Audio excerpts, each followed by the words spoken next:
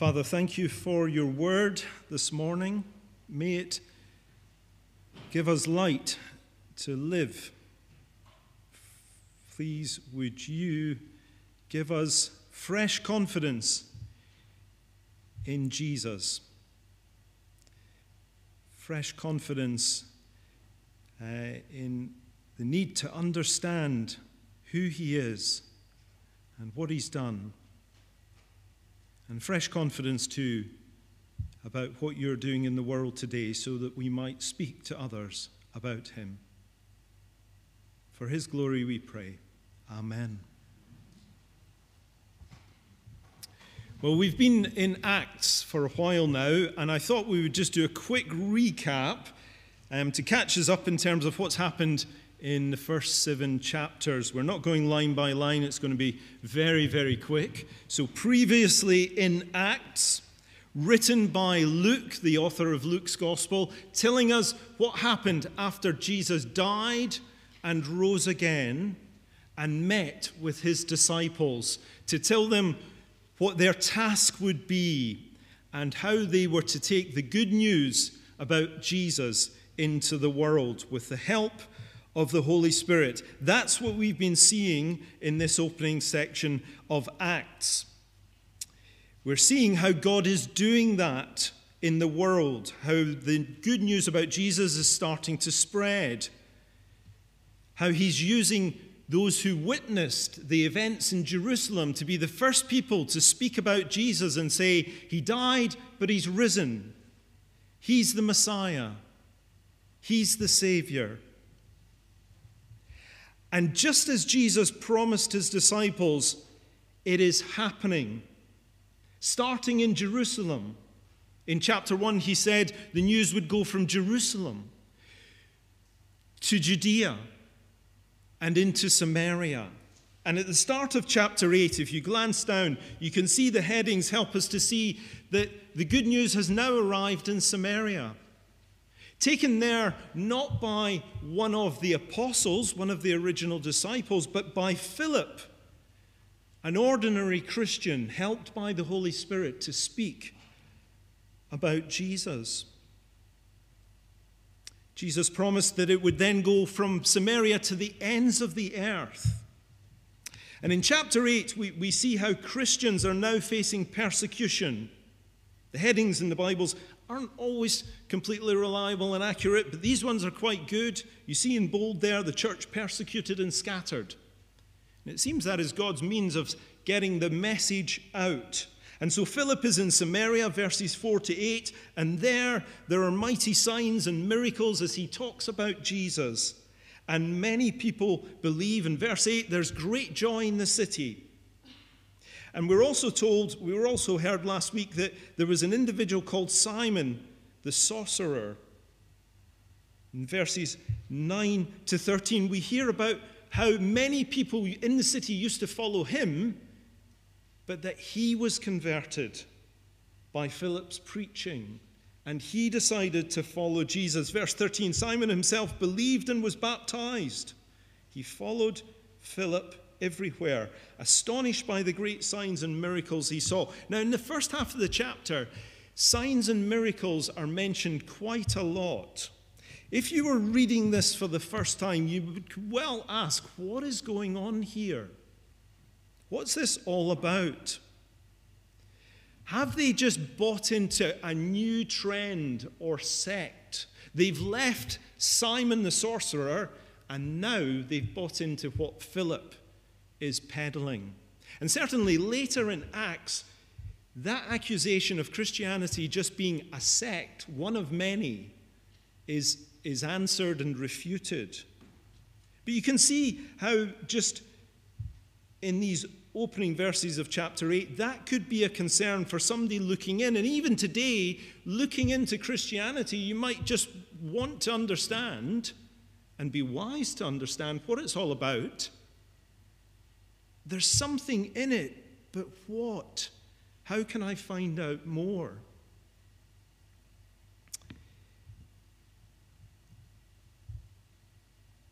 In the midst of all this persecution, people are still believing.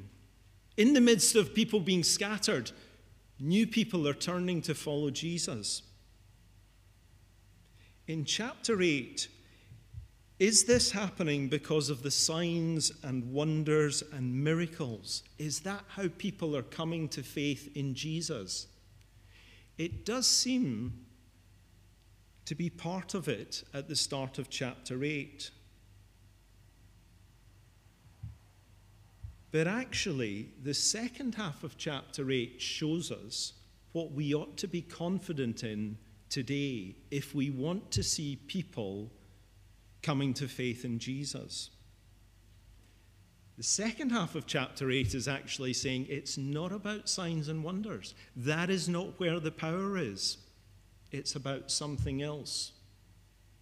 And so if we are those who are following Jesus and understanding the call to tell others about Jesus, we need to know what we should have confidence in. And there's two things I want us to see this morning. The first is this: God opened a door. It's my first heading on the sheet in my notes here. God opened a door.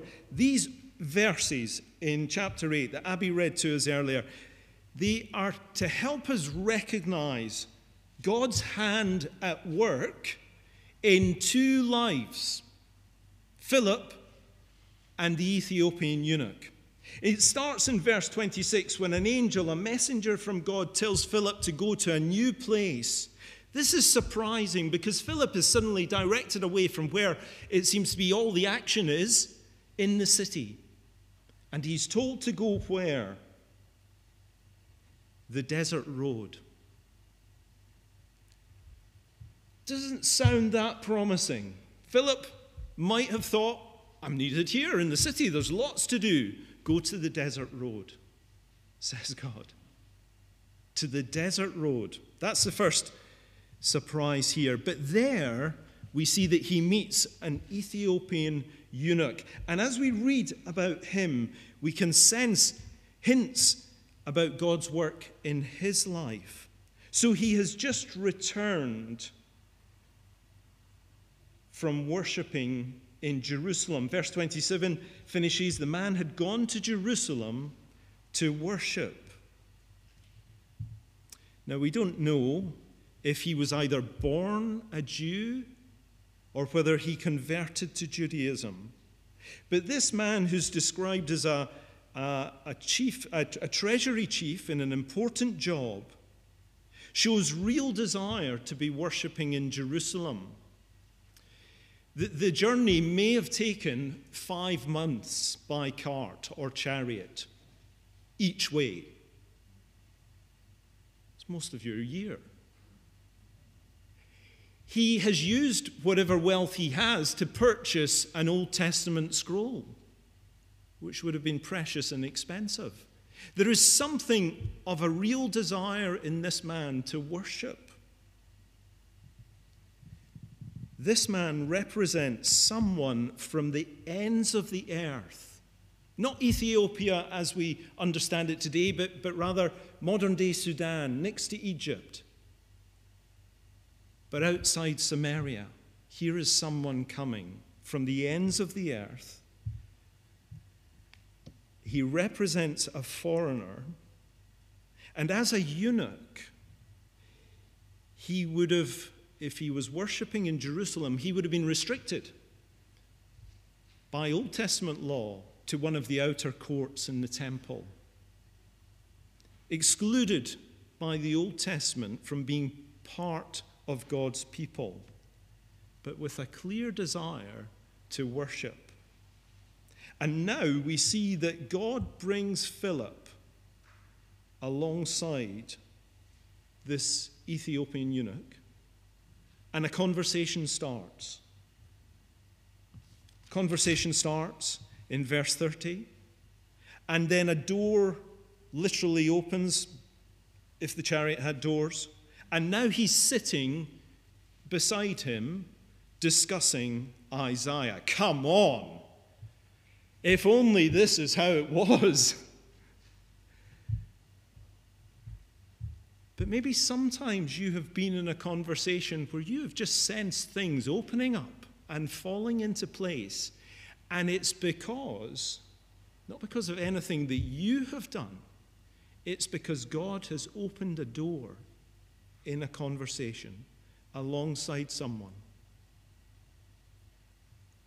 If we could get a different perspective on this journey and this meeting, this encounter, it would be from Google Earth.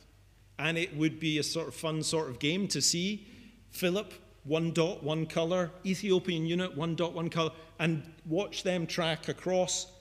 Bingo, they meet. That is showing us what God does.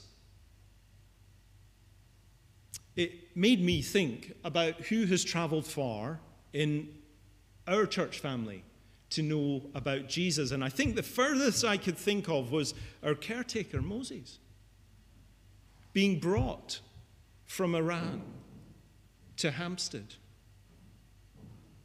3,000 miles to hear about Jesus. A real life example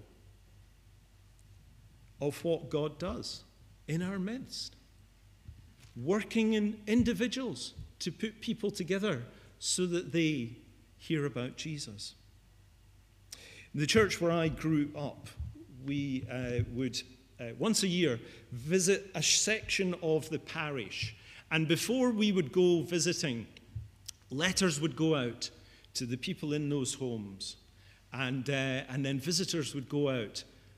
After much prayer, scary thing, you go and you knock on doors. My mum and dad knocked on a door one evening, and a couple there, Jimmy and Kathy, elderly couple, retired miner and his wife, opened the door and said, "Come in. We've been waiting for you. We've got lots of questions. Come in." God is the great evangelist. He is the one who is at work in his world today, and we've been showing that in these verses, on a desert road in the middle of nowhere. He's doing this still today, to the ends of the earth. But we don't expect it. A friend told me that at the end of her Bible reading notes, it had said one morning, pray for an opportunity to talk to someone about Jesus. And she just literally said to herself, that'll never happen. I'm working at home today. I won't be out and about at all. I'm not going to see anyone. But she prayed the prayer anyway. Of course, later that day, she found herself having to go unexpectedly to the newsagents. She knew the shopkeeper, a Hindu man, and he said to her, "It's Easter next week. You're a Christian. Why is Good Friday called Good Friday?" Come on. God opened a door. But often I find myself thinking, wherever I am, that will never happen. I think it's easy to think that way, don't you? About where we are. To think about our street or our office or our classroom as being a desert road. Ain't nothing happening here. It's just a desert road. And yet often we're surrounded by people. The commute, the travel, the journey. A desert road is a desert road. Nothing's going to happen. But these verses say God took Philip to the desert road because he was going to make something happen with someone from the ends of the earth. Ends of the earth means anyone. Anyone we're meeting, anyone we're passing. It's easy to think about the places we are and conclude nothing is going to happen, to be ground down into zero expectancy. It's not going to happen. The people we're with, no, not that person. No, not that person. Decided before anything's even discussed. Now, even if we don't know any Ethiopian eunuchs, there's something here for us to grasp hold of and to be confident about, that this is how God works, that this is what God is still doing. To be encouraged from these verses about his great power to bring about opportunities. And that doesn't mean, leave it to God, I don't need to do anything. Rather, because he is all-powerful and able to do this, we pray confidently, asking him to open doors in our classroom, in our office, on our commute, in these desert places. We pray and ask him to open doors in conversation and to see every meeting, to help us to see every meeting as an opportunity. These verses show that God is the great evangelist, committed to reaching individuals through his people. That's the first thing. God opens the door. The second thing, how will people come to follow Jesus? Philip opened his mouth. Look down at verse 35 and see this. Philip opened his mouth. Then Philip began with that very passage of Scripture and told him the good news about Jesus. You see, what we need to be ready to do is when the opportunity comes, we need to be, with the Holy Spirit's help, trying to talk about Jesus. And that is terrifying. Don't know why I'm smiling. I'm just nervous. That is terrifying, trying to bring Jesus into a conversation. So comfortable talking about my church, Christianity, but bringing Jesus into the conversation. Rico Tice says there is a pain barrier there that we need to go through and ask God's help to get through in conversation to talk about Jesus. When we recognize God opening a door. Often we think, I'll muck it up. I'm just not going to say anything. Or we decide for the person, they don't want to know. But with the Holy Spirit as our helper, this is what God wants. We've got another real-life version of this exact thing that we heard about recently in a baptism service when Richard stood here at the front and gave his testimony about how God had got him starting reading his Bible at home in private and wanting to know more and to have questions answered, and that he was put together by coming here to meet Tom. And sitting down, they started to talk about Jesus, and Richard believed and was baptized. Verses 32 to 33 here are taken from the Old Testament, 700 years before Jesus. And this section comes from a section of songs called the Servant Songs. Our second reading was from the end of that section, and if you were listening carefully, you would have heard it mention eunuchs and foreigners being brought in to God's people through the work of the servant. And so now the Ethiopian eunuch is reading just before that, and he doesn't understand who is being talked about. Let's look at the words in verse 32. This is the passage of Scripture the eunuch was reading. He was led like a lamb to the slaughter, and as a lamb before its shearers is silent, so he did not open his mouth. In his humiliation he was deprived of justice. Who can speak of his descendants?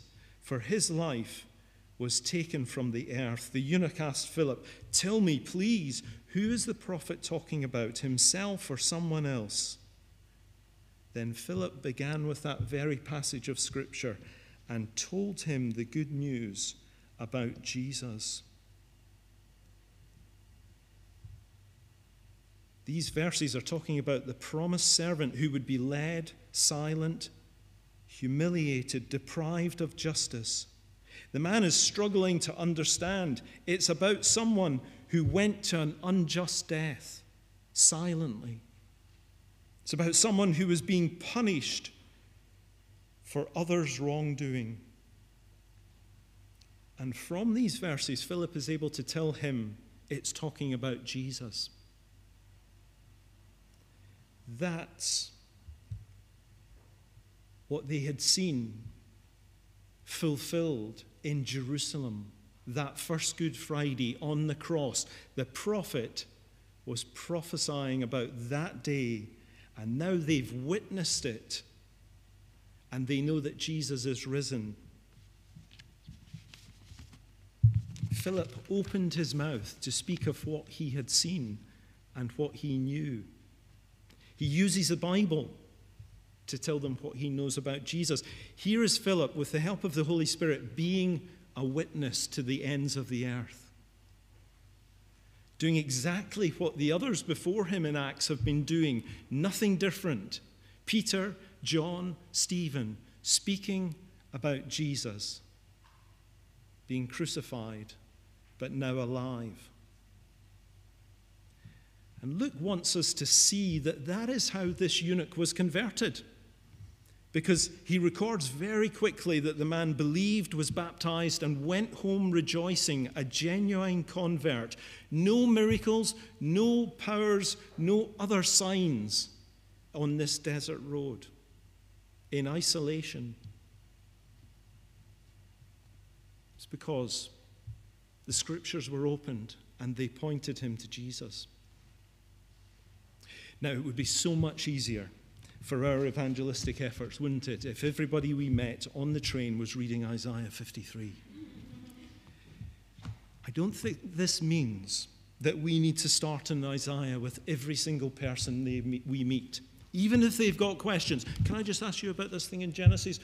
Genesis is good, but can I just show you Isaiah? Can I just ask you this question about the Psalms? Yeah, Psalms great, but can I just show you Isaiah 53? I don't think that is where we go with this. I think we listen to what people are saying and we start where they're at. I don't think it means that we try to crowbar Jesus into every single conversation as like an automatic answer or response. That's just going to be weird. Scary. But what it means is we must be praying for God's help to speak of Jesus, our crucified Savior. I think it's a confidence thing. I need to tell them about him because only he can save them.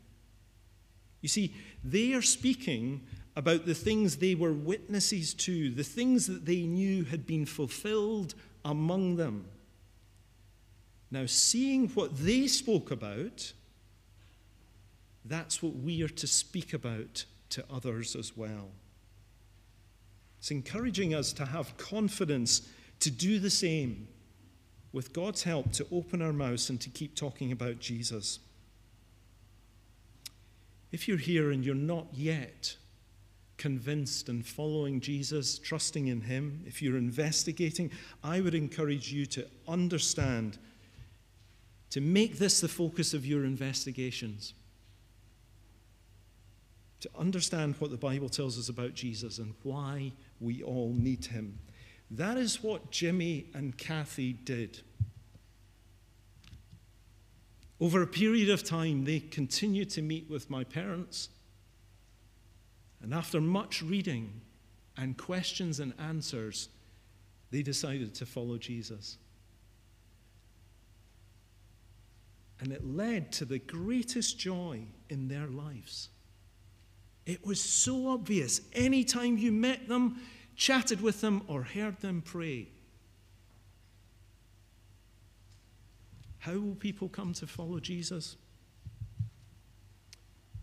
These verses give us confidence about what God is doing. He is the one opening doors. If you sense that, well, pray for that first. And when you sense that, trust him and be ready to speak about Jesus. Let's pray.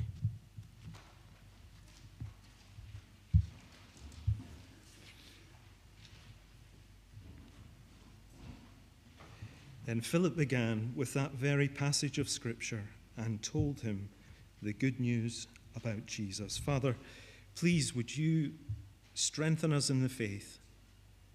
If we are trusting Jesus already, help us to trust and have confidence that the gospel